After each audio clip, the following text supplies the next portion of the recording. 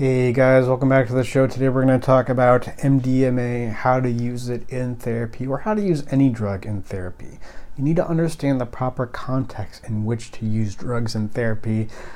Otherwise, it's just going to numb you out and not going to help you really solve your issues. In order to do that, you got to know how emotions work, how to talk through them. You need to know precisely what the therapeutic process is that we all need to go through if we want to change, and that's what I can help you with here. Joinanimus.com/feature if you want to learn more about that. So I have some thoughts here on MDMA and therapy, to be precise, and we'll just go through them, and I'll explain what I mean by, drugs like MDMA, it can definitely be useful, but you got to use them in the exact right way, and if you don't, it'll just completely retard your therapeutic process. So the first thought I have is, and this is a thought I would have no matter what drug I was talking about, but drugs don't make you feel good. They do not make you feel good. They make you feel not bad. Drugs remove pain. They do not increase pleasure. If you take a drug and you feel increased pleasure, what you think is increased pleasure, well, guess what? You have a lot of stress. You have a lot of unconscious pain. You have probably a maladaptive way of relating your emotions with reality that you've been doing forever, and you just accept as part of existence. You may accept it as part of existence to such an extent that you join a political movement or something like that. But this is the first thing but before you understand, I'm not going to go through what MDMA stands for, and how exactly it affects your brain. I mean, it floods your synapses with serotonin and dopamine. We'll get to it, but that doesn't matter so much. What matters is, what are drugs? How do you use them? You use them to decrease pain, not increase pleasure. Maybe that doesn't seem that like a big deal, but we'll get to it. This will help us see how to use it. So the second thought I have is, exactly what I said. Serotonin plus dopamine.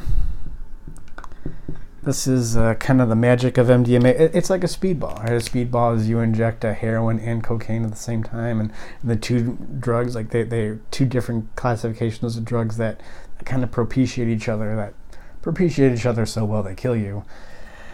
But MDMA is like a modified version of that. It's a less intense version of that. Now, I think you can you can flood your synapses with serotonin and dopamine in even more safe ways. You could take a cocktail of antidepressants to get this, but people have a lot of reservations about antidepressants, probably, really for not much of a good reason, but MDMA can be helpful to flood your brain with these kind of chemicals to make the therapeutic process more useful. And that's my third point about MDMA is drugs useful? Not just MDMA, but this is true. Any drug in the right amount, in the right context, for the right reason can be useful in therapy. The problem is sometimes in therapy we come up against compacted soil. I call it petrified. This is petrified part of your psyche, and you can't get past it. Now, what you can do, and this is especially true for people who have more serious issues like PTSD, CPTSD, which is what MDMA has been shown to be useful for. It helps you talk through issues. How do you talk through issues? It helps you talk through the facts. Just explain what's going on. You take MDMA, and now you can maybe talk about the abuse you went through in a little bit easier way. It gets you to talk about the feelings you have, about the facts. It helps you explore meaning. This is where you free associate. If you were a theater kid, this is what you're going to like to talk about. And then responsibility, right? How do you contribute? How do you benefit from? If it's a conflict, how do you relate with the other person in this situation, the facts of the situation that causes these feelings, that has all this meaning for you? MDMA helps you talk through this process for the purpose of figuring out where your dysfunction comes from. You come to me and you say, hey, Mark, I have a problem. I have procrastination. You know what I do? Immediately I say, that's not your problem. I say, that's the result of how you mismanage emotions. How specifically do you mismanage emotions? Well, there's a 3-step process that leads to your dysfunction. And it's always a 3-step process. And it always looks like this. So pay attention.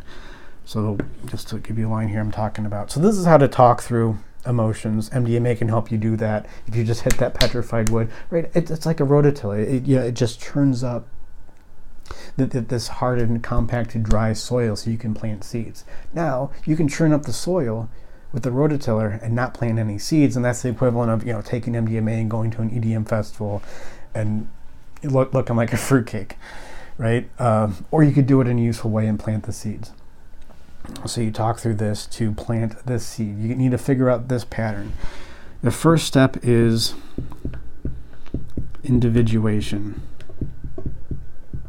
I call it individuation. There's lots of different words for this. This is my influence from Jung. There is some impulse. There is some guiding feeling, thought, logos, whatever inside you that lets you know what your needs are.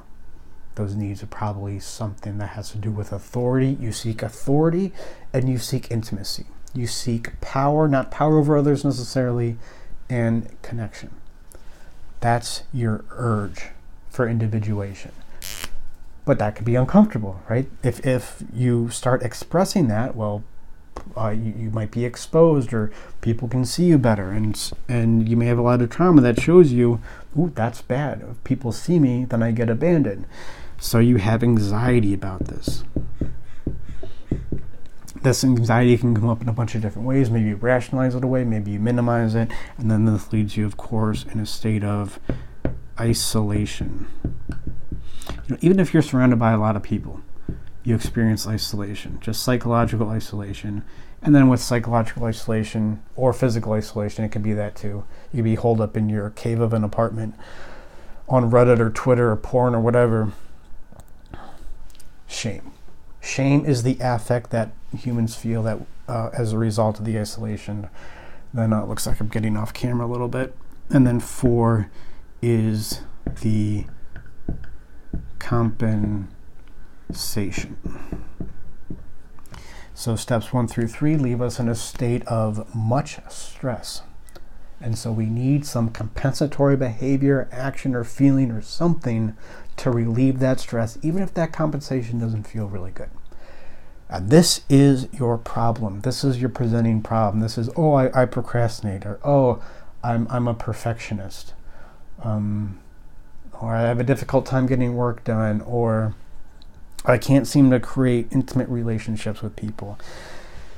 This is your compensation. The other thing that people do in the compensation is take drugs.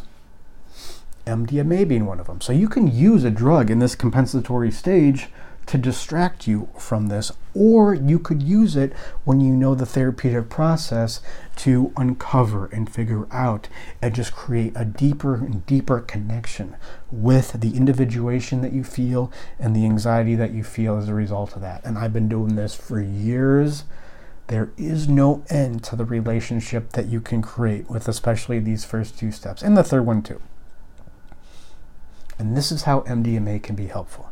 It can help you talk through, just get through that compacted soil, churn it up so you can plant seeds and figure out exactly how you end up in your compensatory stage.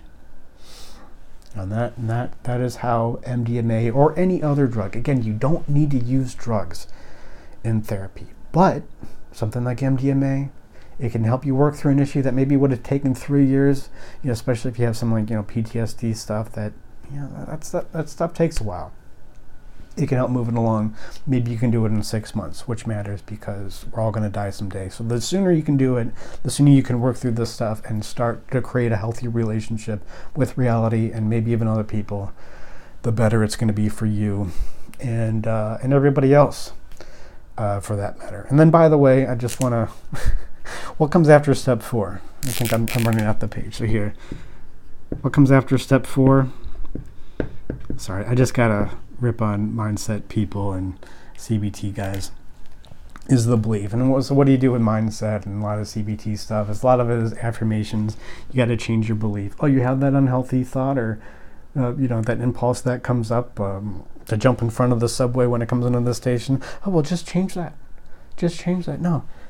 The belief is a direct result of how you interact with reality. You don't just change the belief. That is a treadmill of pain and suffering and frustration. It's never going to work. Not long term. It'll give you a good mood short term, but long term, it's not going to work. You need to figure out exactly how you get to that place. And then my final thought on MDMA, it's not a thought so much, it's more of a analogy, steroids, right? So what do you do? What do people say to take steroids? They say, before you take steroids, if you want to build big muscles for something or build athletic performance, it's probably, if you think that's what you need, chances are you're probably trying to compensate for something, but whatever. If you think that's what you need, if you think you need bigger muscles, before you take steroids, you need a foundation. You need to understand how to work out. You need to understand how to push yourself. I mean, when I met my wife, she exercised. She did like Pilates or something, and I had to teach her how to work out and do the movements and push herself. You got to learn.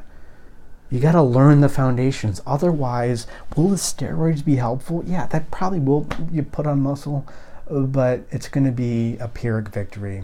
The juice is not going to be worth the squeeze.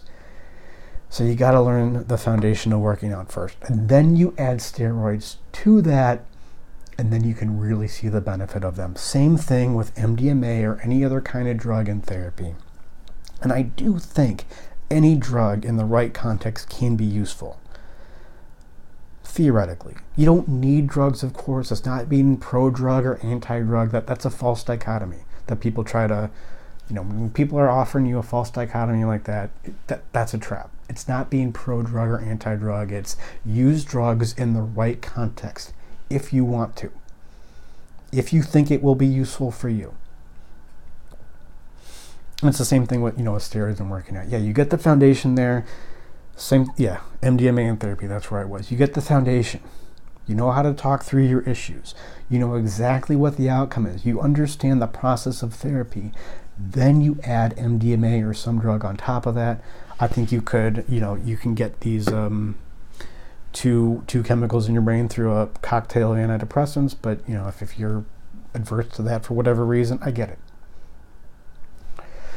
So this is how I use MDMA therapy. So if you want to find out more about this and my process of therapy, what I do, I have a video that helps explain more. Go to joinanimus.com/feature.